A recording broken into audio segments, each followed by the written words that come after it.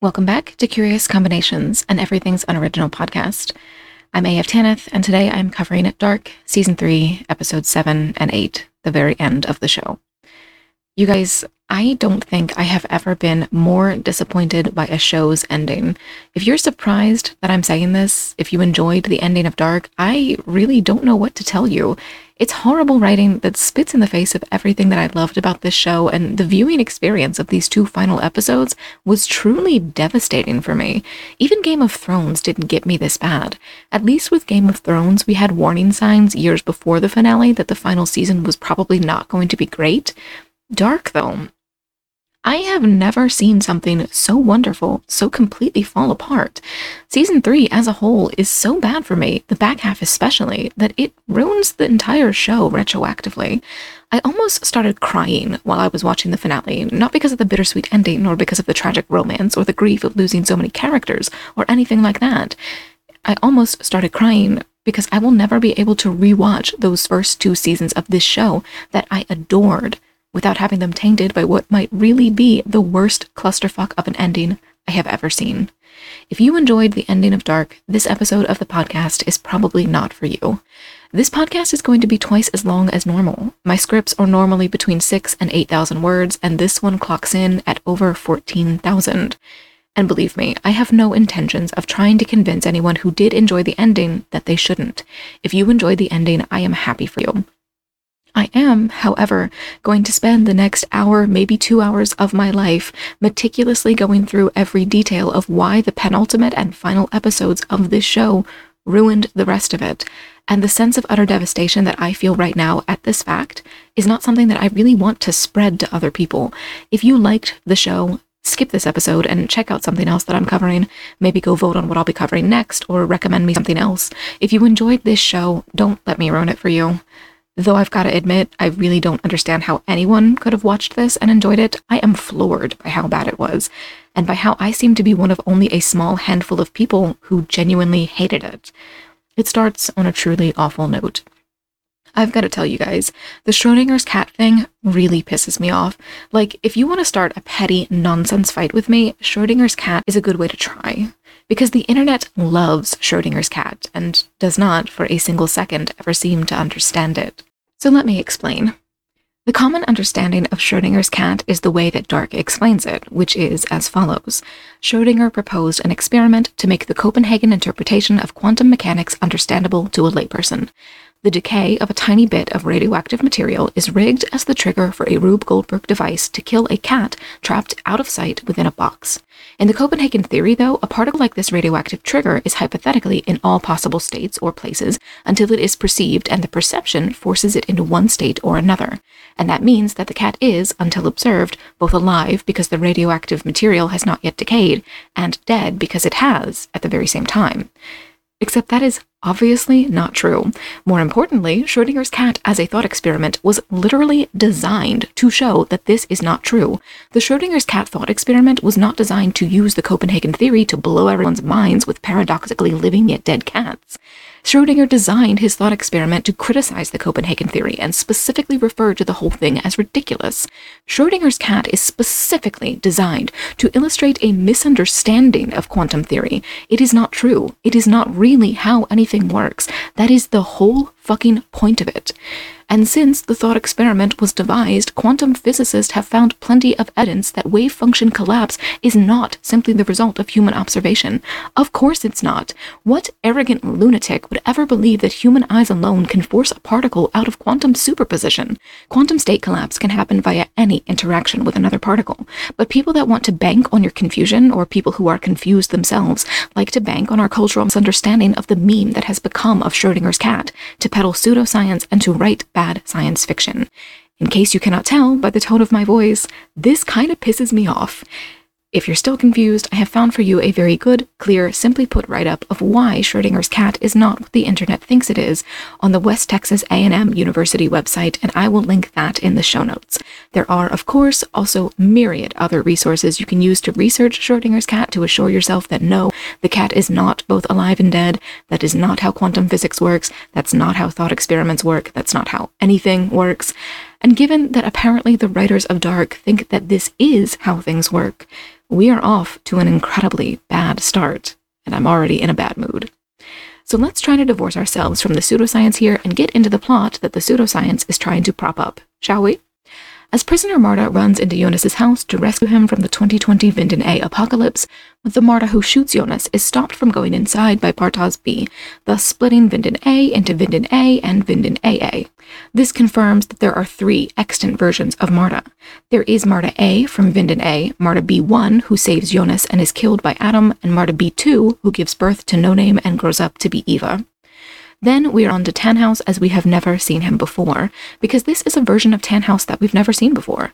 We're going to be calling him Tannhaus Prime, because as the never-before-seen upward-swinging door to the bunker hints, this Tannhaus is not from either Vinden A or Vinden B. He is from Vinden Prime, the hitherto unknown Vinden that got apocalypsed even harder than any of the others. On to 2021 Vinden A, where Noah is still digging out the collapsed tunnels by hand. He is, however, working with Elizabeth on this mission now, and I'm disgusted. This actor is constantly eye-fucking everyone and anyone around him, and that his love interest is a tiny little girl makes me want to vomit. Stop eye-fucking that little girl. Also, the religious indoctrination that's happening here between the two of them is exactly the reason I need Peter to still be alive. Noah is essentially raising his own bride now, and he's indoctrinating her into a cult and grooming her into a sexual relationship so that he can help stabilize the loop. Let me repeat, this makes me want to vomit. I knew this guy was a child murderer, but I had no idea he was a child groomer, too. Back in 1890, Jonas is still trying to get his time machine working after 2 years of effort. We see his attempts here earn him a nasty burn on his arm, and perhaps this scene is meant to imply that that is the truth behind his horrific scarring in the future. Because I really have to say that the given explanation for his scarring still doesn't make any goddamn sense. Maybe it's a translation thing, but in the English translation of the German dialogue, he said that the time traveling did that to his body. Except that doesn't make any sense, like I said. Crone Claudia's storyline involves even more time travel than adult Jonas's does, and yet Crone Claudia did not lose her hair or suffer damage to her face the way adult Jonas did. On the other hand, this could be simple sexism. Can't have an ugly woman on screen, can you?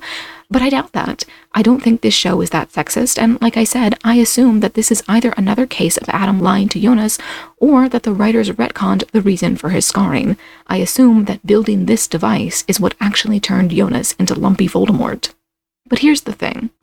Eva has the same fucking wormhole on a black pyramid in her world. It is not, as far as I can tell, the equivalent to the wormhole created by the apocalypse. Given its location in the caves rather than the ruins of the power plant, it seems to be the equivalent to the wormhole that Adam created. That means someone built it. Who? Eva certainly doesn't have Adam's scars. No Name doesn't have Adam's scars. No one that we see in Vinden B has scars like Adam's, which brings me to one of my biggest complaints about this season overall. We spent so much time this season using the existence of Vinden B to retread territory already covered in Season 1 and Season 2 with increasingly less interesting twists. But we didn't spend any time, none at all, on exploring Eva or Erit Lux. We know virtually nothing about Eva's character development or evolving motivation over the course of her life, but I could have let that slide if not for this. We also know literally nothing about the development of technology in her world. Where did the universe-hopping technology come from? Where did the sphere design for the universe-hopping machine come from? The show spent so much time explaining where the wormhole in the tunnels came from, where the briefcase machine came from, where the apocalypse wormhole came from, and where the Sigmundus wormhole came from. And yet not a single moment's explanation was given to where the fuck interdimensional travel came from. It's ridiculous. Anyway, we see over the course of this episode that Bartosz split from Jonas and Sigmundus. In fact, we get to see him seduced by Scargirl on Adam's orders so that she and Bartosz can conceive Agnes and Noah, and so that Noah can go on to murder Bartosz in that low-key, ridiculous scene back in Season 2. I must remind you that the show treated a stab to the shoulder as a fatal wound at the time, having Bartosz just slump over dead without screaming or even flinching or anything, and that I forgave it at the time because the rest of the show was just so damn good. And yeah, I'm mad enough now that I think I take my forgiveness back. That shit was dumb, and maybe it should have been my first warning sign of things to come. And before I move on, I do want to say that I don't entirely remember if I guessed that the guy Noah killed in that scene was Bartosz, but I think I might have. I honestly don't even care enough at this point to go back and check, but maybe I did. But given this thing with Bartos and Scargirl, and with Noah and Elizabeth, and even with the implication of what must happen between Hannah B and old Egon, this shit is nasty, you guys. Unfortunate implications ahoy. Scargirl, Noah, and possibly old Egon literally traveled through time on Adam and or Eva's orders to conceive children necessary to further their cult's goals without the informed consent of the other parent. Maybe Hannah B knew what she was getting into. We don't know for sure, but Jesus fucking Christ. Elizabeth and Bartos did not consent to this, and what Noah and Scargirl did to them is very rape by deception adjacent. Worse yet, they're only doing this because of Adam's brainwashing. If he hadn't indoctrinated them into his cult, they wouldn't be doing this. And if Claudia hadn't been manipulating him, he wouldn't have been doing it either. But I'm going to get to that, because I have serious beef with Claudia now, and I intend to rant about it for a good long while. Speaking of Claudia, she and young adult Jonas are trying to turn that yellow sphere into a blue-black one. Why? Who the fuck knows? I don't even actually know what this yellow sphere is supposed to fucking be, except that it's something that can be turned into a wormhole. Apparently some fans have taken to calling it a cosmic egg, which is such pseudoscience mumbo-jumbo that it makes me want to tear my hair out. And it doesn't make sense in this context anyway. For those that don't know, the cosmic egg concept has to do with early 20th century ideas of what might have existed before the Big Bang.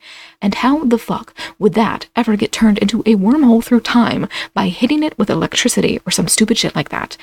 I understand that the actual answer here is very simple. The actual answer here is just because the writers said so. But that is not what I was sold. That is my biggest hatred in any story. If there is no reason for what happens in a plot beyond because the writers said so, then that is not a well-constructed plot. And as far as mindless entertainment goes, that's fine.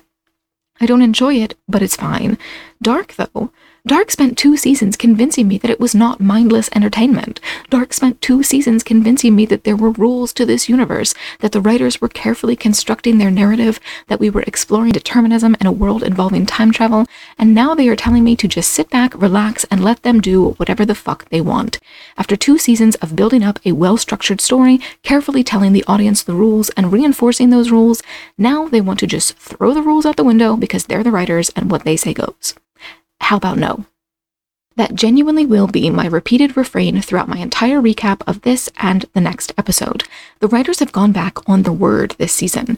They don't tie up their loose ends, they don't obey their own rules, and they don't even explore their themes properly. But we'll get there. In the meantime, Jonas has hit rock bottom. He doesn't want to work on this device anymore, so he goes home to where his father hanged himself, and he hangs himself. It doesn't work, though. Noah saves him before he can strangle, and he decides to teach Jonas a lesson in the single worst instance of a writer shooting themselves in their own foot that I have ever seen in my life. Noah hands Jonas a gun, which Jonas immediately puts to his head and pulls the trigger. Except it doesn't work. Not because there aren't any bullets, not because he's accidentally left the safety on, simply because the universe won't let him. Because time won't let him. It is nonsense, and it reinforces the concept of the stability of the time loop in the worst possible way. The point of the scene is to clarify, as the rest of the show until now has done, that nothing within the loop can be changed. Except, here's the thing, until this moment, that was never a cosmic intervention kind of idea. Until this moment, it was repeatedly stated by everyone's grand speeches that the time loop was the result of desire. The time loop was the result of people going after what they wanted and it leading them down the path that they were trying to avoid. It was a whole thing of the road to hell being paved with good intentions, tying in quite nicely with the show's overall toying with the concepts of paradise and hell. But now we find that Jonas's desires don't actually matter at all. It's not that his youthful desires lead him toward the path of becoming Adam, regardless of whether he can imagine harboring Adam's desires now. It's that fucking time doesn't care what Adam wants at all, apparently. He's going to grow up to be Adam whether he wants it or not, and he cannot stop the loop to the point that guns will magically jam and unjam if and when someone decides to kill him. Like, guys, I forgave the scene in the last season when this same shit happened to Noah because I assumed it was a coincidence. I assumed that Adam simply knew he wouldn't die at Noah's hands, and so he wasn't afraid of Noah's gun. But no, guns just don't fucking work on him. Quote, time won't allow it, because time has its own fucking will now. It is the stupidest shit I have ever seen, and it flies in the face of what the writers have said before. I am so angry. Worst of all, it flies in the face of what the writers are going to say in the rest of this episode and the next. But we'll get there. For now, Noah is showing Jonas that he's dug the passage out again, but that it's not currently open. It will reopen though, and then Adam will lead them all to Paradise. Before that, though, Noah and Jonas are going to forge a friendship that ends in betrayal. To be honest, I don't really get the point of Adam telling Noah about the betrayal here, but I guess the point must just be what the point of everything else turned out to be. Stringing the audience along with red herrings disguised as clues until the end arrives to just throw all the clues in the bin with 2 entire universes. The in-universe expression of that idea being, of course, that everything has to happen the way it's always happened, which is an idea supported by Time's intervention in Jonas's attempted suicide, and refuted by Claudia's claims in the next episode. Again, we will get there. Again, I am angry. Back in 1904, though, Scargirl, aka Celia, is giving birth to a baby boy named Hanno, and the look of muted horror on Bartos's face implies that he recognizes this name. Except, when did he find out Noah's real name? When did that happen? And then, somehow, given the look of completely unrestrained horror on his face when his second child, Agnes, is born, surely that's the moment he realizes his Hanno is Noah, not this moment here? So what is the point of Bartos's reaction shot here? It is just another truly bizarre choice that the season has made, and I feel like I'm losing my mind. But back in the 80s, the audience gets another major hint that Tannhaus Prime is not in Vinden A or Vinden B. He is in the bunker, but the bunker should be wallpapered over for Noah's own prototyping by this point, meaning that this is not Vinden A. Between this hint and the upward swinging door, it is more than enough to piece together that this is an entirely new world that we have not seen before. Back in the post-apocalypse, Noah and Jonas have grown up. They're working with Claudia to turn the yellow orb into an angry blue one, but it's still not quite right. Noah tries to convince Jonas that it's Claudia who is sabotaging their efforts, and it turns out he's right. Claudia A is working with Claudia B and Eva to make sure things happen on a strict timetable so that they can uphold the knot. Except there's a problem with that. Given the earlier gun scene, I've got to ask, fucking why? We've seen confirmation now that the knot upholds itself. If time can jam a gun because it wants to, why are all of these people running around upholding the knot and forcing everyone to do the same? How about we all just sit down and refuse to do anything and see what the hell time does to fix the problem? Clearly, it is not as simple as the knot would just collapse, or else that gun scene couldn't happen. If the knot must be upheld by the participants lest it collapse, then time itself couldn't have not allowed Jonas to kill himself. If there was any real risk of the knot simply collapsing, that would have been the moment for it to happen. If there was any choice other than to uphold the knot, it would have been then. Except as Noah says, time won't allow it, so the knot upholds itself with or without the character's compliance or defiance. So why the fuck must anyone work to uphold the knot? I understand why they are doing that. I'm asking why they must. And more than that, I'm asking if the show itself understands why they supposedly must do anything. I'm going to circle back to this idea later once Claudia's true motivation is revealed, though, so just hold on to this thought for a minute.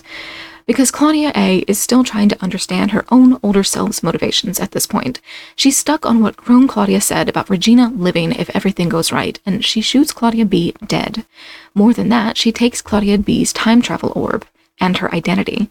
I wasn't sure upon first viewing if Eva was supposed to recognize that a switcheroo happened here, but I suppose since she never confirms that she's suspicious and nothing ever comes of any potential suspicion, it doesn't matter whether or not she realized that there were shenanigans afoot.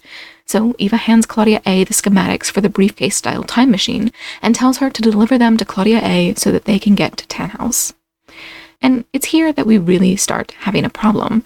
It's a diction problem, specifically a single word that's throwing everything off, and I assumed until now that it was a translation thing, because the stable time loop has, of late, been referred to as a knot, and that is a really useful word choice, especially given the writer's use of the infinity symbol. So I want you, right now, to picture a figure 8 knot in your head. If you don't know, you can look it up to help you visualize, but I will explain it simply. It is a thread with an infinity symbol tied into it, essentially. Imagine it as a thread or a rope entering stage left, heading toward stage right, then knotting around itself, and ultimately continuing toward stage right without any more tangles after the knot. That's what Adam and Eva's lives are. It's not as clean as an infinity symbol or a figure 8 knot, of course, but those work as an oversimplification of the concept. We don't know the full extent of Eva's life, so we will leave her on the table for right now while we look at Adam. Adam's life, as far as we know, goes back as early as 1888. So if we imagine time as a string and his life as the knot in the string, this is when the knot begins. The string of fate knots in 1888, not with Jonas's birth, but with the earliest date that he time travels to, the earliest point in the metaphorical string of time at which Jonas affects the timeline. So we've established that the knot does not begin with his birth, and just as it does not begin with his birth, it does not necessarily end with his death. The knot ends the last time Adam meddles. As far as we know, this is sometime around 2054. That is when the string of fate will smooth out again and leave the knot behind. Do you have that image in your head now? A big tangle that follows Adam through 1888 to 2054. Don't bother trying to factor in Eva's interference right now because it's irrelevant for what I'm trying to explain at the moment. Just picture that big tangle Adam creates between the years 1888 and 2054, the tangle that includes everyone from Charlotte and Elizabeth to Doris and Egon to Katerina and Ulrich and Hannah and Mikkel and everyone the hell else. It's one big goddamn mess of tangled string, and given that so many points are paradoxes and can only exist because the knot exists in the first place, it cannot be untangled. But it does inherently end. The end is not great, given that it comes over 30 years after the apocalypse, but it is an end to the knot. The knot does not extend into infinity, not as far as we know. The knot only reaches so far back or so far forward as something within the knot continues to alter the flow of time. If something inside the knot pulls in another part of the thread, that part of the thread becomes part of the knot. So, imagine the year 3000 on the string. At that point, it's just a piece of string again. It is not part of the knot. It is a smooth, unaffected piece of string that continues off into infinity. What I'm saying is that time in this show does not actually loop. We are not trapped in a Groundhog Day type of thing here. In Dark, time is a knotted string. That is the logical conclusion of the rules that the writers have spent 2+ seasons crafting. But now they want to talk about next time and when this happens again and next loop. There is no next loop. That's not the way the rules of this universe were written. Time does not loop in Dark. Time is knotted in Dark. What's the difference? If you can't parse it yet, let me try to help you visualize it. A string with a knot in the center of it is not a closed system. It never cycles back to its own beginning. The two ends of the string do not touch. There's just a knot in the middle. The knot might cross its own path many times, but there is no closed system here. When you reach the end of a string with a knot in the center of it, you do not begin again. You do not reach the end only to find yourself back at the beginning. So what would it look like if that were the case? What if Dark were a closed system?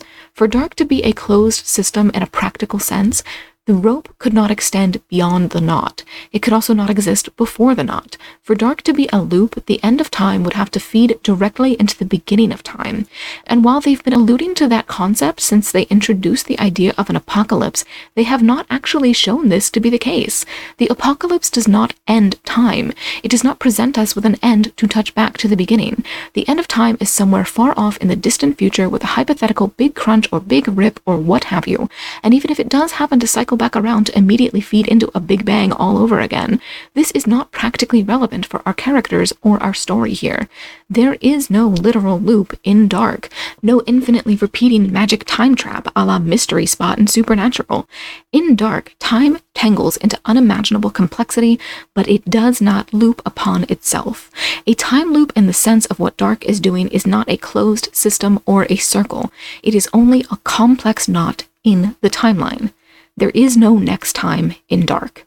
The rules, such as they have been established for 2 seasons, give us a big tangle in the otherwise linear path of deterministic events that humans perceive time to be, and there is no next time.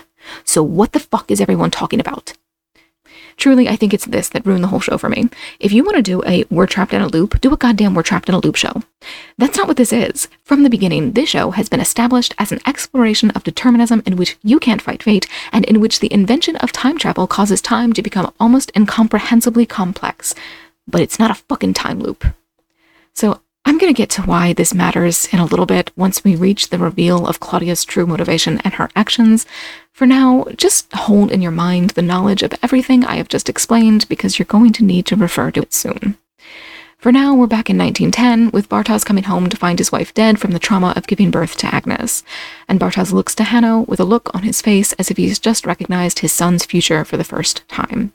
I am also unclear on when Bartosz found out that Agnes is Noah's sister, but I honestly don't care at this point. There's too much else to complain about.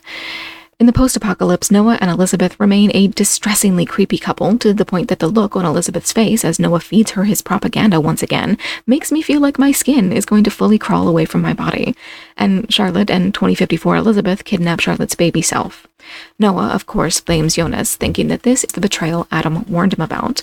The scene with Noah confronting Jonas is peak cringe, and I'm left feeling as completely baffled by Noah's relationship with Adam as ever.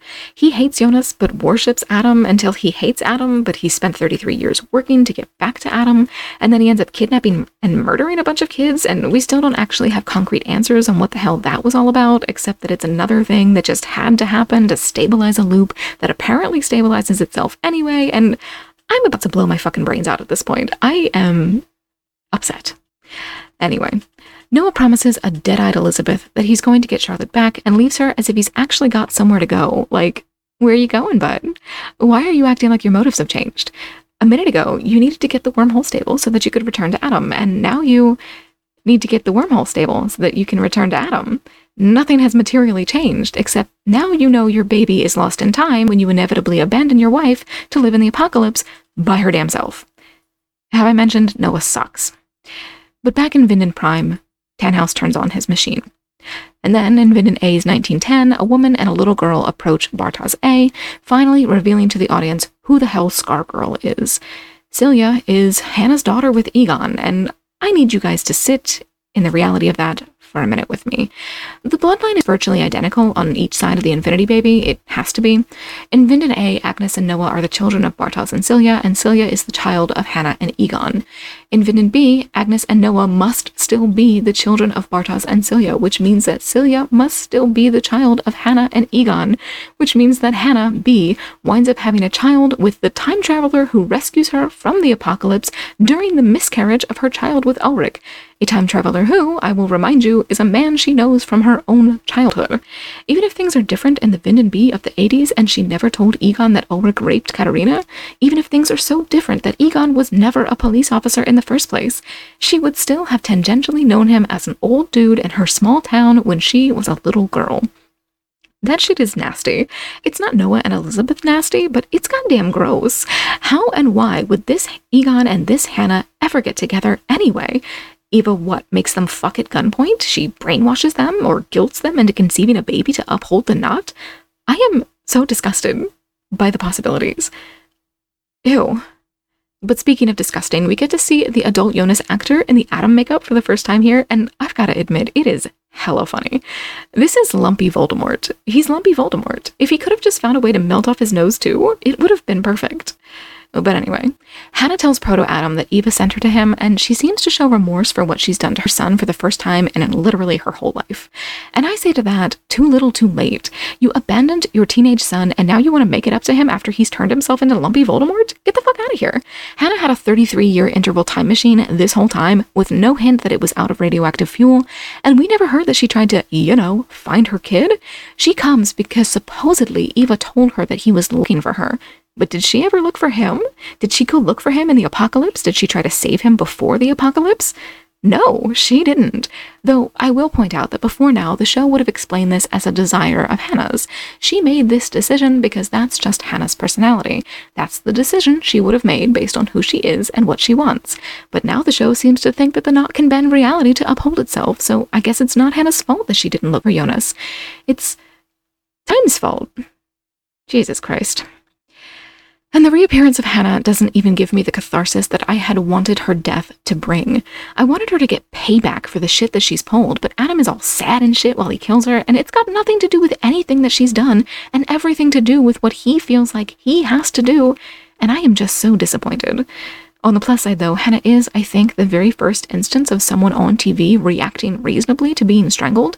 People on TV always grab their attacker's wrists for some reason, as if that's gonna help. Hannah at least tries to reach up and properly fight Adam off. She can't reach his eyes or his neck or his nose or anything that would have helped her fight back properly, unfortunately, but it's still something. And then Adam sends Noah off on his entirely useless child-killing mission. The mission that, I will remind you, cost 3 little boys their lives and did not turn out to have anything significant to do with the larger plot. It was just something that had to happen to preserve the knot, I suppose. Given that this show is tagged on Netflix as a mystery, I feel completely robbed. The core mystery of the first season appears to have meant nothing to the overall show. It only happened because it had to, except, as I'm going to get into during my recap of the next episode, that's fundamentally not true. I am so unimaginably furious with this goddamn show. But back in the post-apocalypse, Claudia is now a crone and adult Jonas needs to shave. She's lying to his face unabashedly, telling him that this time, and there is no this time because there's a knot, not a loop, this time he will be able to destroy the wormhole in the tunnels to break the knot. It almost makes sense, except that it completely doesn't. Jonas appears to believe her genuinely. This appears to have been his genuine heartfelt motivation in season 1, and it appears to be in this scene as well. But we know that Teen Jonas knows that Claudia tricks adult Jonas in exactly these circumstances. That he is tricked anyway pretty much officially cements Jonas as the single dumbest motherfucker to ever live. You know this won't work. You know you were convinced it would be different back in 2019. Why are you convinced it will be different now? What is wrong with you? And now we've reached the point at which my script for the podcast has just devolved into all caps screaming, but hey, at least I managed to stave off that impulse this long. So now we see Claudia rip out the pages from the end of the book, which I've got to admit, even in spite of my raging and ranting, is a fun little reveal. She did not ever carry those pages around. She just ripped them out and handed them over. It's very funny. I will point out, though, that all is not as it might first seem in this scene. If you don't really think about it, you might be tricked into thinking that Claudia goes off to her death on the very day that she gets to time travel again, but that is not true, despite what she's letting Jonas think. Claudia has been time traveling this whole time. She's posing as her Bindon B counterpart, and she's got a spherical machine. She can jump around in the time loop or hop universes whenever the hell she wants, which means that at any point she could have done something different here, or she could if the universe couldn't apparently jam guns and shit to guarantee the knot itself. But once again, just stick a pin in that thought for now. The biggest rant is still coming, and I'm going to be pulling all of the shit back in together so that I can tear it the fuck down. No, I take that back, so that I can show you how the show tears itself down. So then we're back around the events of the start of the episode. Bartosz takes Marta B, the Marta B who will become not prisoner Marta, but Eva, to Eva's sanctum. He wants Marta B to join their team, and a confrontation between Marta B and Eva reveals the hilariously stupid origin of the slash across Eva's face. She gives it to her fucking self for literally no reason. None at all. It is so stupid. Eva tells her to wear it as a reminder of whose side she's on, but I think it's far less a reminder for Marta B and far more an expression of Eva lashing out at her younger self. For what? Everything and anything, I suppose. For not choosing differently, for daring to still have hope that she could choose differently, for fucking her alt-universe nephew and saddling her with a creepy, nameless tripart son. Pick your choice. Whatever her motivation is, it doesn't make the scene any more interesting. This doesn't have the nuance of, say, Regina's self-harming behavior throughout her life as it's portrayed in the first season. This shit's just kinda dumb. And then we're back to the end of the previous episode.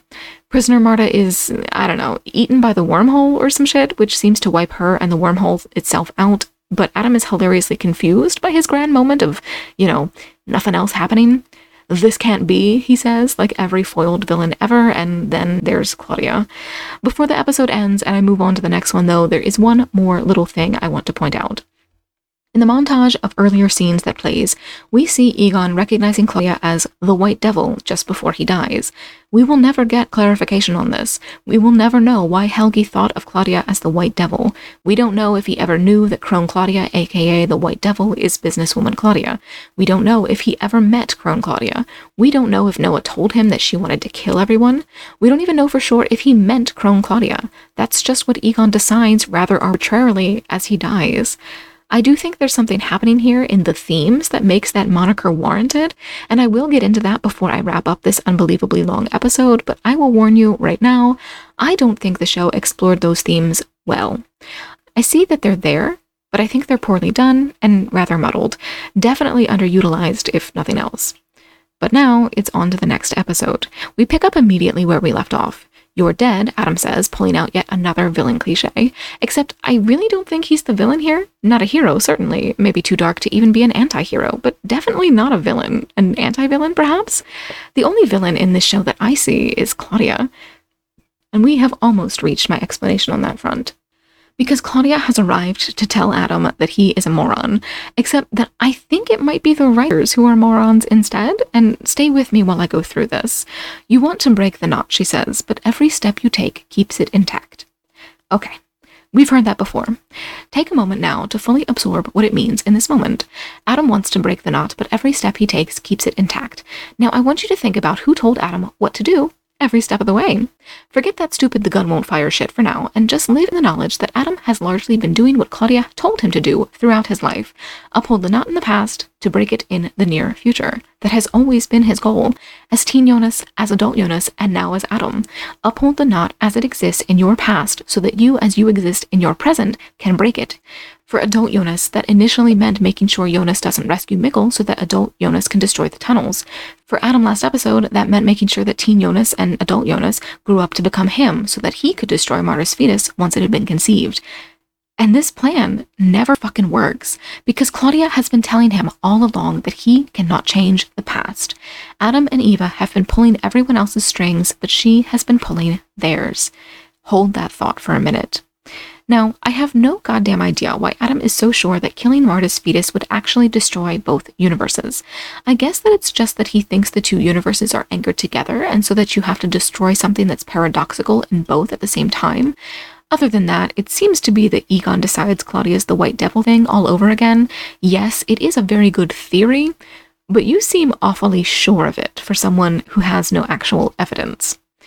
But Claudia is here to inform everyone of what I thought was pretty obvious for a while now. There is more than just Vinden A and Vinden B. Now, I didn't think it was going to be a Vinden Prime that predated both universes. I thought it was going to be a Vinden C, or creating a melding of Vinden A and Vinden B, or something like that. But I'm fine with Vinden Prime. Vinden Prime makes sense, more or less. These two universes being a branch off of an original universe mostly makes sense. And I haven't yet decided if I think Vinden Prime specifically creating Vinden A and Vinden B to inherently be tangled and knotted makes sense. I don't really think it does, but that's the kind of thing I am willing to go with. That's the kind of minor logical jump that I was expecting to get in this finale, not the enormous logical jumps we're going to be getting instead. Now, that Claudia knows about the existence of Vinden Prime is nonsense.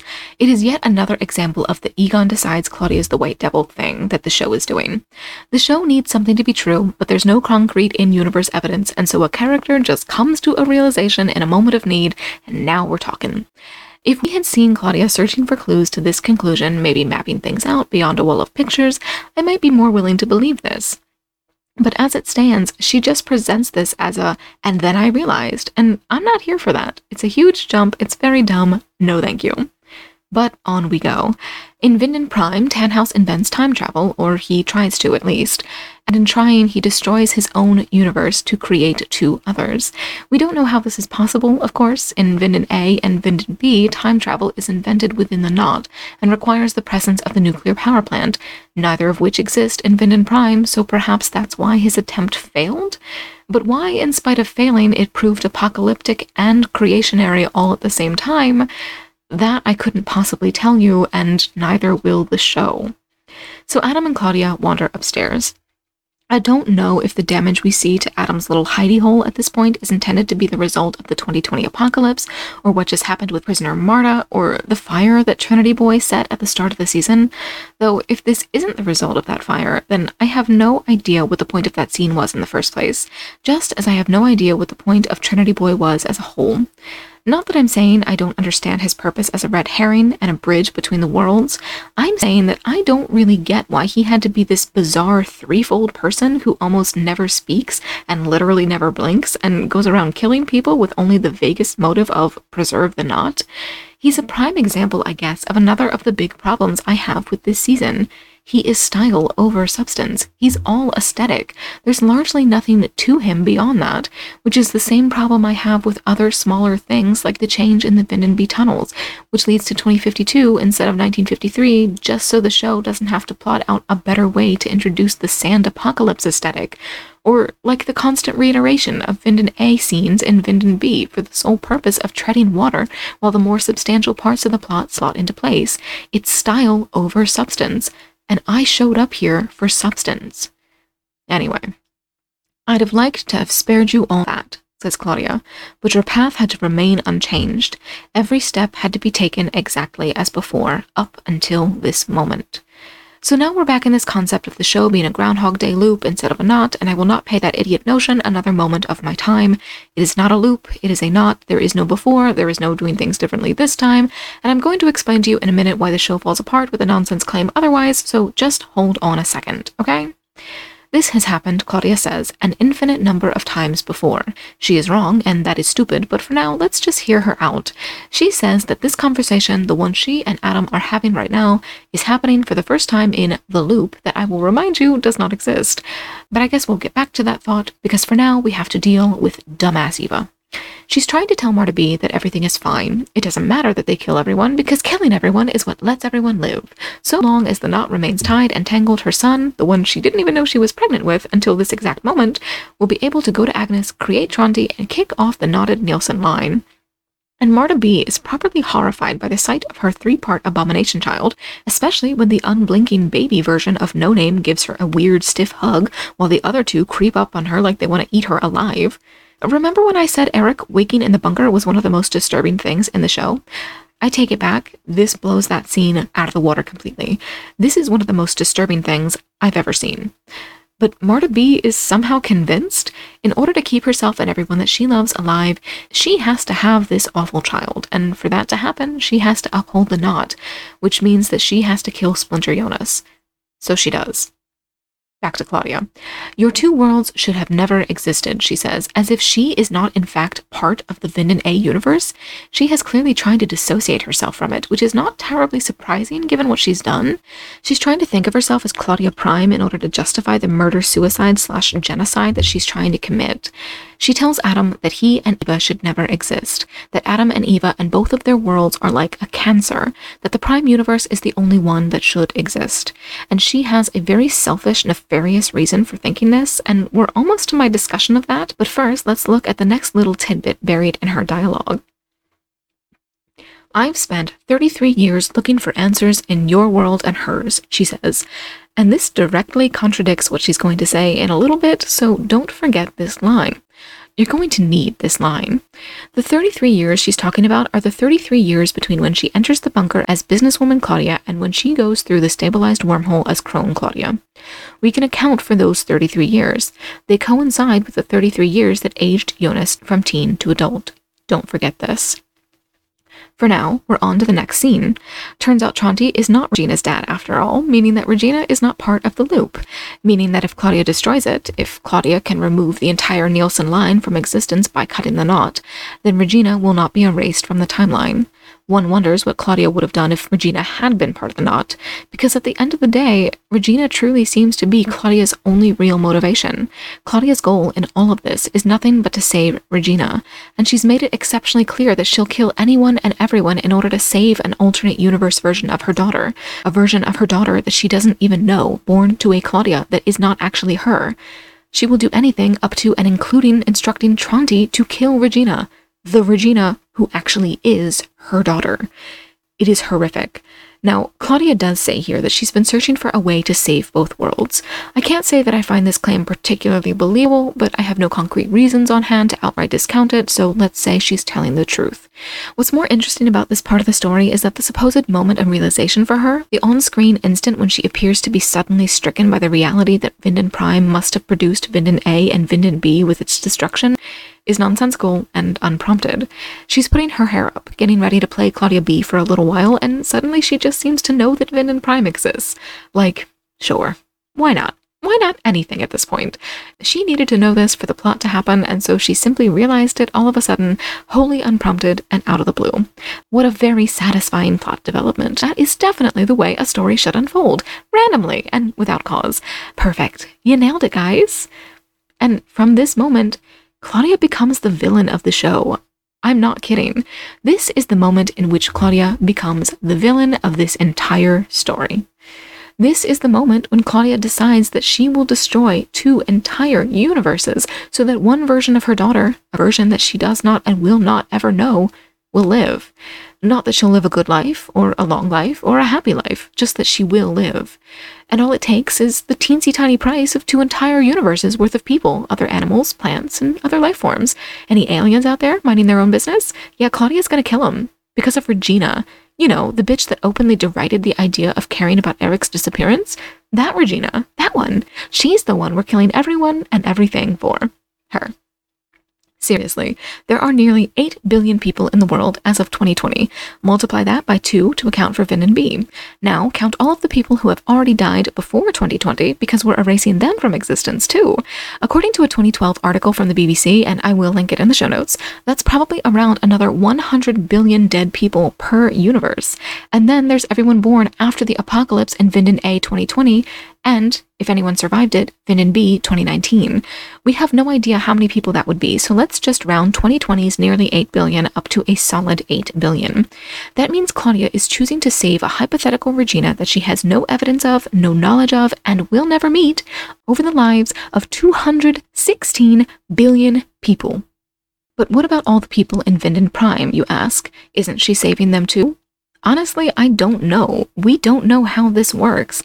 Did Vin Prime get destroyed or did it get erased? A destruction and an erasure are not the same thing. A destruction means that everyone in Vin Prime dies when Tannhaus fucks up, but they still lived. Past tense, they lived. An erasure, though, means that they never lived. If it's an erasure, Claudia could hypothetically restore up to 105 billion people.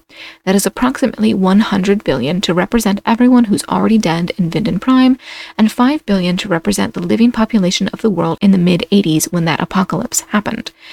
If Claudia erases Vin A and Vin B to undo the erasure of Vin Prime, that means she is erasing 216 billion people to restore the existence of 105 billion people. It is not great numbers, that's for sure. But if Claudia erases Vin A and Vin B to undo the destruction of Vin Prime, she is erasing 216 billion people to resurrect 5 billion. Abysmal numbers, woefully unbalanced scales, holy fuck. And again, she will not be saving anyone in Vin A or Vin B. Season 3 has taken considerable time to show us that people are not the same across universes. Marta A and Marta B are different people. Francisca A and Francisca B are different people. Benny A and Benny B are different people. Charlotte A and Charlotte B are different people. Therefore, Benny Prime will be a whole different person, as will Hannah Prime and Katarina Prime and Voller Prime and Regina Prime, and Marta, Francisca, Charlotte, and everyone else within the knot will be sacrificed outright. It is a solution, yes, but it's genocide. I don't know why we're sugarcoating this or presenting this as something bittersweet. Breaking the knot is at the very least a mass murder, and erasing both universes is literal genocide on an unimaginable scale. So let's move on to my next point. Claudia here is no different than Adam has been all along. Preserve the past events of the knot to make sure that you still exist so that you can destroy the knot in your preferred fashion, which means that Claudia needed to manipulate everyone else into playing their part exactly in the way that upholds the knot, just like Adam and Eva wanted. Except that Adam did not actually want that. Adam just wanted to break the knot. He only thought that he could only break the knot as Old Man Adam via destroying the Infinity Baby because Claudia spent 66 years convincing him that the knot could not be broken in the past, and he had to do everything the same way. Seriously, think about it. Again, let's set aside the time won't let you bullshit for now. If Claudia can change things, and she claims that she is changing them right now, then things can be changed. If Claudia had to make sure that everyone did what they've always done, then they could have done otherwise. And so what was the first thing that Jonas wanted to change? He wanted to take Mikkel and bring him home, but his older self, the self that had been convinced by Claudia that the past had to happen the way it always happened, convinced him not to. But what would have happened if he had rescued Mikkel? Well, the show wants to have it both ways, doesn't it? We've been led to believe that he never could have changed it. Quote, time won't allow it. Jonas puts a gun to his head and it won't fire because time intervenes somehow. If Jonas tried to take Mikkel through the caves, then the gun scene tells us that time will again intervene somehow to make sure that Mikkel cannot travel through. And if Jonas refused to take Mikkel through the caves the first time, if we believe the gun assertion, time would somehow have forced Mikkel through regardless. Except Claudia is telling us the opposite. She claims that events within the loop can be changed. The gun scene, I guess, was a fucking coincidence then? I am fully serious. She is not arguing that they are finally beyond the confines of the knot, and so now they have an opportunity to excise it. Or at least that's not what she's arguing in the English translation of her dialogue. She is claiming that after 33 years, she finally knows what detail to change. So what I'm saying is, Claudia is the actual reason for the not Adam, not Eva, not the infinity baby. Claudia is the reason Mikkel stays in the past, the reason Jonas is born, the reason Jonas meets Marta and creates the infinity baby. If things can be changed, and Claudia, in direct defiance of last episode's gun scene, is saying that they can, then they could have been changed at any point. What would have happened then? I have no idea. None at all. A grandfather paradox, perhaps, but that would spit in the face of everything that's come before.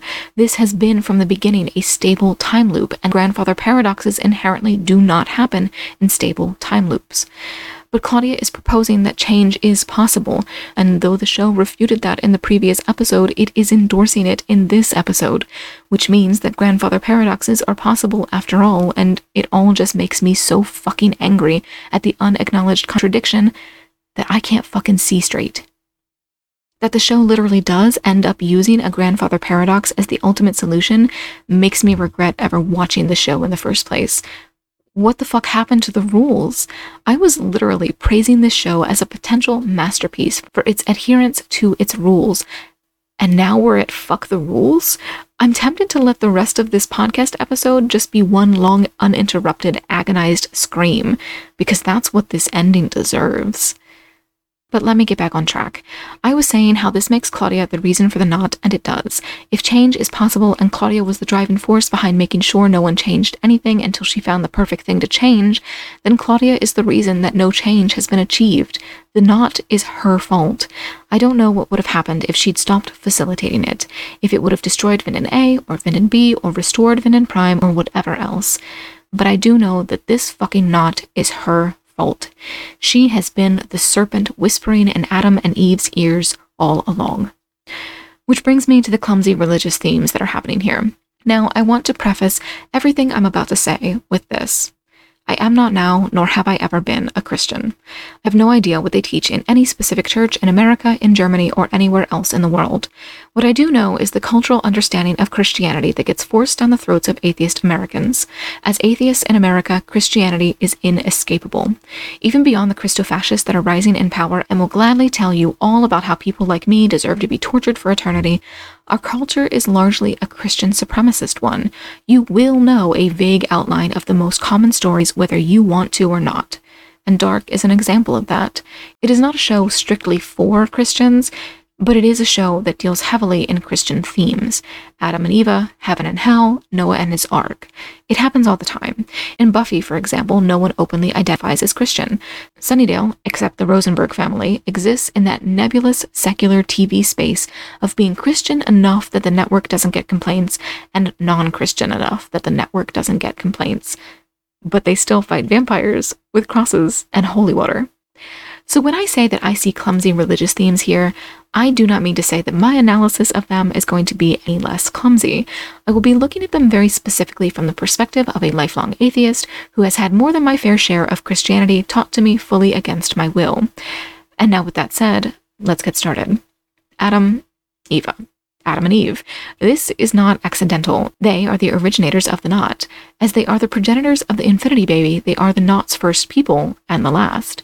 Adam promises paradise but refers to his life as hell. He monologues frequently before The Fall of the Damned, aka The Fall of the Rebel Angels, painted by Paul Rubens circa 1620. Eva's painting is even less subtle. She just literally has Adam and Eve hanging on her wall in case you somehow misheard her name, I guess. Their goal in this story is to maintain the knot, albeit for different reasons. Eva wants to maintain it forever, while Adam wants to maintain it until he can learn how to break it.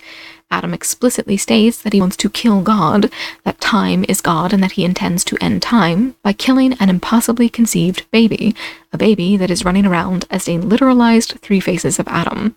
Now, somewhere in there is Noah trying to build an ark, but we're just going to ignore him for now because he's largely irrelevant, I think.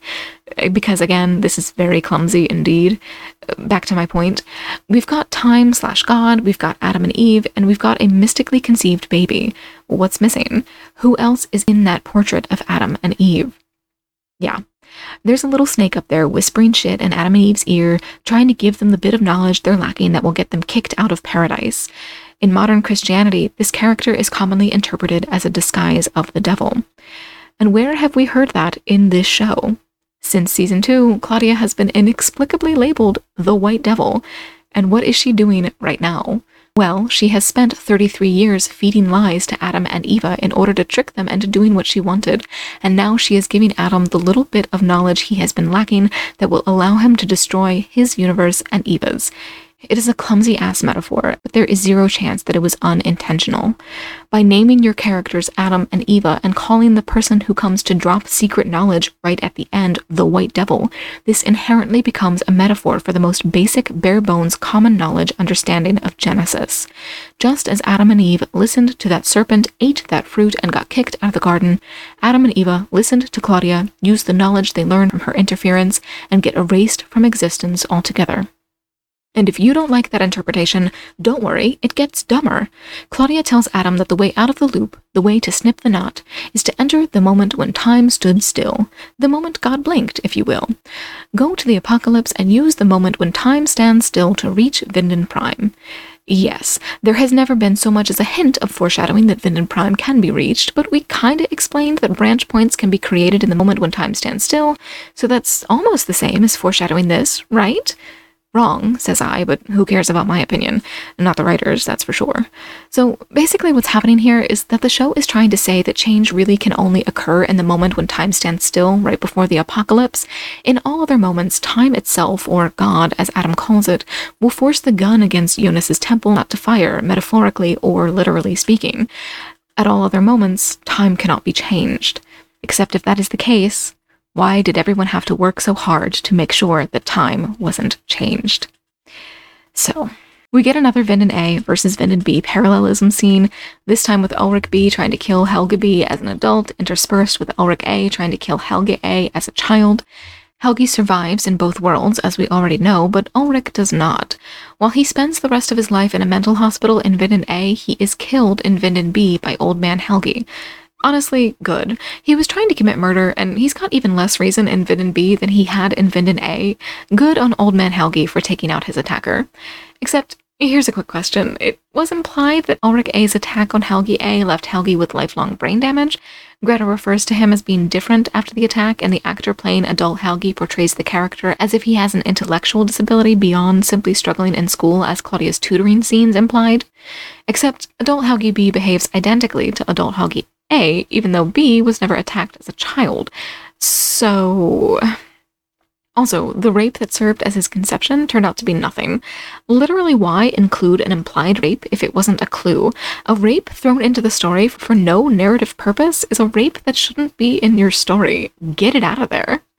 God. But then we're back to Claudia, who manages to complicate things even further. Eva explained the divergence point in the apocalypse as creating alternate pathways that exist simultaneously and each affect both Vinden A and Vinden B. She described it as a kind of an inside and an outside line of the infinity symbol. Both choices exist because both choices must. So here's what happened in previous divergence points. Let's take a quick little look. In one version of the 2020 apocalypse in Vinden A, Marta B arrives to take Jonas to Vinden B. That is one path. In another version of the 2020 apocalypse in Vinden B, Marta B does not take Jonas to Vinden B. That is the second path. Now, I have been calling that first path Vinden AA, and I've explained it at length before, so I'll just mention it again. Jonas abandoning Vinden A should not mean that Vinden AA does not exist. The show wants us to believe that it does mean that, and we have to go along with this assertion if we want the show to work, but it doesn't make sense even with the way Eva explains it in universe. Two parallel paths, she says. You take one or the other, but both have to exist for the not to exist, which means that you take both. This brings our world count up to 3. Vinden A, Vinden AA, and Vinden B. Then there's the pivot point of the 2019 apocalypse in Vinden B. We've only seen one path so far. Marta B goes with Franziska A and Magnus A, which leads her to her ultimate destruction at Adam's hands. This episode, though, will introduce us to further pivots at this point, but we'll get to that in a minute. For now, let's look at what Claudia says. She claims that this moment is new and different, and again, this does not make sense. Because she used the pivot point of one of the apocalypses, A's I assume, to put herself onto a new and different path. I repeat, in order for the not to exist, in order to not create a grandfather paradox which would supposedly make the not collapse, then all paths created must continue to exist. So what does that mean for Vinden A? A fucking mess. At the apocalypse of Vinden A, Marta creates one branch off, Vinden AA, and now we've learned that Claudia creates another, which I suppose I'll have to call Vinden AB. So when Claudia claims that she is not the Claudia who was killed, she is not lying. She fractured the universe herself, creating Vinden AB, and it is Claudia AB who is talking to Adam right now. Except that that would throw everything into question. If this were Claudia AB, then is she in Vinden AB? Vinden A? Because what's really happening here is that the show doesn't want you to believe that there is a Vinden AA or a Vinden AB. The show wants nothing but Vinden A, Vinden B, and Vinden Prime to exist. And that's the point of that stupid bullshit they were trying to use about Schrodinger's cat and quantum entanglement. Except this is not what those concepts mean. It's just utterly not. And yet the only way for this to make sense is to pretend that that's what those concepts mean. It's to pretend that Marta B exists in some kind of a quantum superposition wherein she both fetches Jonas and goes with Bartosz B. It's to pretend that Jonas exists in some kind of a quantum superposition wherein he both goes with Marta B and never meets Marta B. It is to pretend that Claudia exists in some kind of a quantum superposition where she both dies in her confrontation with Noah and yet still has this talk with Adam. I cannot tell you how utterly livid I am that the show I thought was the best, most logical portrayal of time travel I have ever seen has resolved its story by pretending that it's possible for people, literal whole entire people, to have quantum superpositions. People, in case anyone is unclear, fundamentally cannot have quantum superpositions, just like Schrodinger's cat cannot actually be in the quantum superposition of being both alive and dead at the same time. Neither can Marta B, nor Jonas, nor Claudia. Jesus fucking Christ. Now, if you don't care about this, and you can sit back and enjoy this plot development, more power to you, but I truly cannot emphasize to you enough that Schrodinger's cat and the internet's misunderstanding of it is one of my absolute biggest pet peeves. And I really thought I had a new favorite show on my hands, and then they threw their misunderstanding of Schrodinger's goddamn cat in my face, and I genuinely almost cried. There is a point in my reaction video of this episode where I was just so upset, so crushed by the realization that this show had just completely ruined itself for me, that I was honestly blinking back tears on camera, and I have never teared up on camera before in my life. So I really do want to emphasize that I am not criticizing the show here for the fun of it. I am attempting to coherently communicate my thoughts and feelings on the ending of this show, and ultimately I was unimaginably devastated by it. This then is my attempt to communicate and to explain that devastation. Because it gets worse. Claudia sends Adam to the Vinden A pivot point and creates another fracture universe that the show wants you to believe instead is a quantum superposition. In this version, Marta B does not take Jonas to Vinden B, nor does Jonas survive the Vinden A apocalypse in the basement of his house. Instead, Adam arrives to take Jonas to Vinden B, which means that Vinden B must inherently fracture as well. Because now there is a version of Vinden B in which Marta B willingly goes with Franziska A and Magnus A to Vinden A, and a version of Vinden B in which Marta B unwillingly goes with Jonas to Vinden A. Now, more happens in this final episode between the various Jonases and Martas, emotionally speaking. I'm not going to recap any of that shit because I honestly do not care, and because the script for this episode is already nearly 13,000 words, which is excessive and obsessive even for me. So, sandwiched between unnecessary emotional scenes that make little sense and add little value, the Adam and Eva scene in particular is nonsense because it implies that things are already changing even though young Jonas and Marta haven't done anything yet, and Adam hasn't actually done anything in front of Eva that contradicts what she knows will happen. Marta B and Jonas head into the caves to wait for the apocalypse. They're going to go into the tunnels when the apocalypse happens so that they can go to Vinden Prime, which doesn't actually make any sense. First and foremost, I want to remind everyone that there is already someone in the tunnels when the 2020 Vinden A apocalypse happens. That was when Katarina time traveled and saw that yellow glowing light that made me think she was universe hopping instead of time traveling, which means that Katarina and Jonas and Marta B are in the tunnels at the same time. That's not impossible, I guess, and I don't know, maybe I'd think it was clever foreshadowing if this had actually been done properly, but ugh. I have more important questions right now than Katarina. How does being in the tunnels during the apocalypse send them into what's ostensibly a destroyed world? Who knows? And the writers don't care. They don't have an answer. This is another one of those things that I would have been willing to hand-wave away if the rest of the writing had been competent, but I've just spent the last 13,000 words explaining why it's not, so there you go. Anyway. For some reason, Katarina using the tunnel during the apocalypse means that she travels in time, but Marta B and Jonas using the tunnel during the apocalypse means that they travel to a meta-tunnel, I guess. And don't try to tell me that Katarina traveled after the apocalypse, because the apocalypse causes the tunnel to completely collapse, so she must have gone through while the apocalypse was still happening. The answer must inherently be that it's just because Jonas and Marta B are A, from alternate universes, B, the parents of the Infinity Baby and the originators of the knot, or C, all of the above. Now, I don't hate the concept of the meta-tunnel, I almost like it. The cave tunnels take you to 3 supposedly connected points in time, and the meta-tunnel takes you to 3 connected universes. That is kind of fun, and I don't inherently hate the concept of using the tunnel during the apocalypse being the thing that takes you to the meta-tunnel. I could see myself really loving this if everything around it was structurally sound. But it's not. Let's first get it out of the way that the design of this tunnel is hilariously stupid. It is everything I expect from really bad sci-fi. I hate it. I really do. But moreover, the apocalypse supposedly exists in all 3 worlds, and according to Claudia, it only decimates life on Earth in Vinden A and Vinden B. According to her, and I don't know where she got this information, so I have no idea if I'm supposed to find it trustworthy or not, Vinden Prime is destroyed entirely in the apocalypse. So how the hell are Jonas and Marta accessing it right now? Moreover, how can the meta-tunnel connect the apocalypse point of Vinden A and Vinden B with a point in Vinden Prime's timeline that's so far before Prime's apocalypse as to prevent it?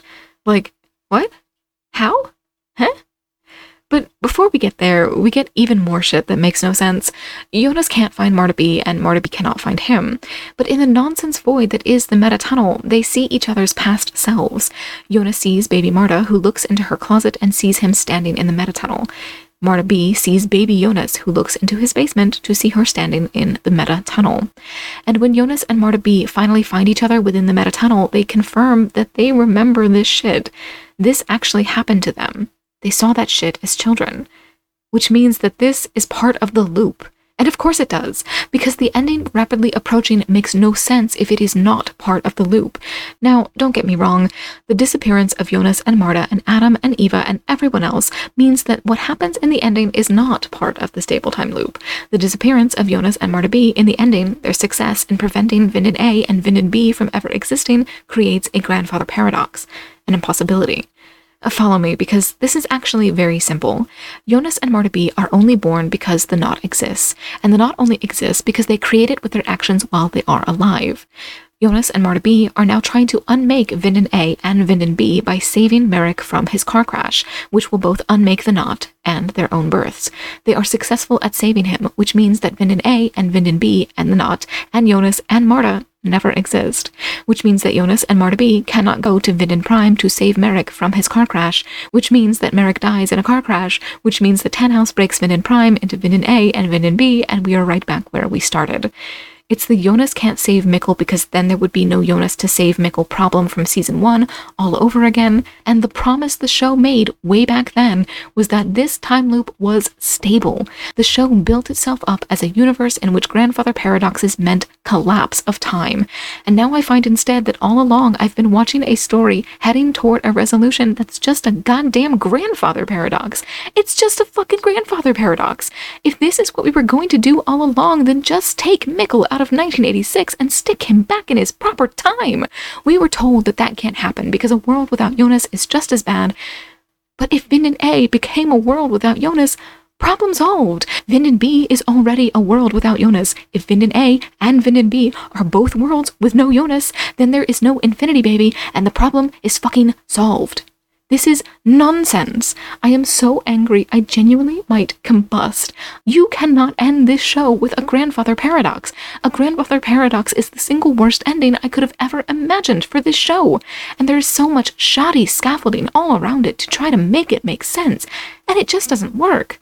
You look at this story just slightly askance and it falls entirely apart.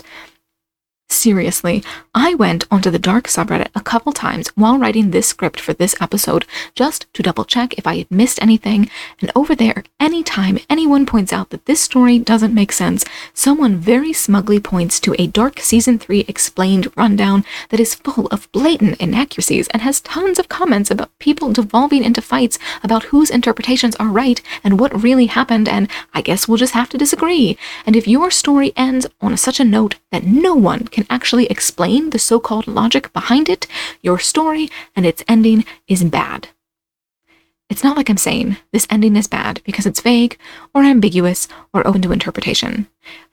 It's not even that it's sad. I love those kinds of endings.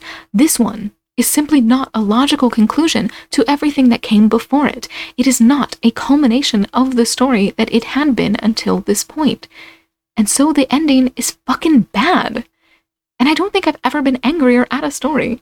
Truly, I think the last time I was this angry at a story was the ending of season 6 of Supernatural, wherein they turned my at-the-time favorite character into the villain. I was 17 and I was devastated. And before that, it was that scene in Breaking Dawn. You know the one. I kind of already thought those books were overhyped nonsense, even as a vampire-obsessed 13-year-old, and then that scene happened, and that's been the one and only time I've ever literally thrown a book across a room. But if this final episode had been a book, that count would have gone up to 2. Honestly, I'm too drained now to even want to think about this ever again. Like the last season of Game of Thrones just made me sad to think about the rest of it. This 3rd season of Dark just makes me too sad and angry and bitter to even think about returning to the first 2 seasons. I will someday, maybe, but right now I don't even think I could stomach to read a fix-it fic. I just feel empty. Hannah's bit at the very end is interesting, I guess, but I truly cannot even properly interact with it. Like I said, I just feel drained by everything that happened here. I feel betrayed. Dark wormed its way so far into my good graces that I actually trusted the writers and the story itself, and this ending truly feels like a betrayal. Y'all heard me. I was gushing over how clever this show was, how much thought they had seemed to put into it, how well structured everything was. And then it just suddenly wasn't anymore. I feel like I'm in mourning for everything that this ending should have been. So I guess let's try to look on the bright side. Katerina and Regina and Hannah are all alive and well and happy in the ending, and I don't like any of those 3 bitches, so that's not a happy ending for me. There's Voller, of course, but he's with Hannah here, and though I'm admittedly mad at him over yet another stupid what happened to your eye tease right at the end of the show, being with Hannah is more punishment than Voller could ever deserve. But hey, I found it. I found the bright side. I found the silver lining to the cloud of shit that was these last 2 episodes. The bright side is Peter living and being happy in his relationship with Benny, and even if I couldn't have anything else that I wanted, at least I got that. So, I hope I don't have to say this, but I'm going to say it. Do not contact me trying to tell me that this is a great ending, that I don't understand the ending, that I need to just let you explain it to me so that I can love it as much as you do. I'm not interested. I don't want to hear it. To be honest, I will be happy if I never think about Dark again.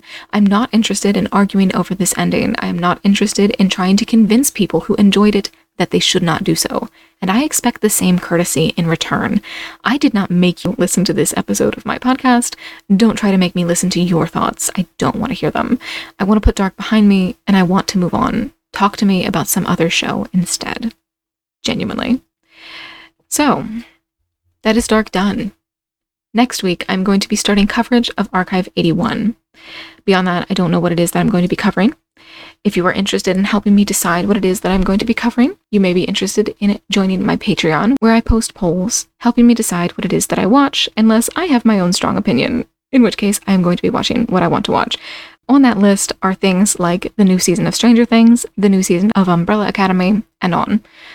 If you are interested in my reaction videos, those are available to $5 patrons.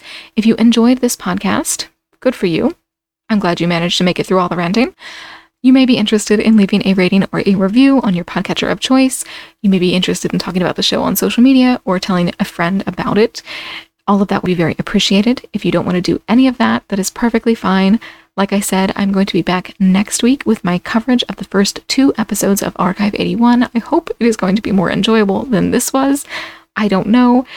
But with all of that said, Thank you so much for listening. I hope you join me next time, and I hope I have a bit less ranting in my future, because this was really rough.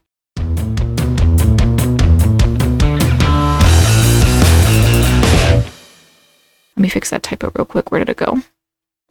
Where did it go? Ah!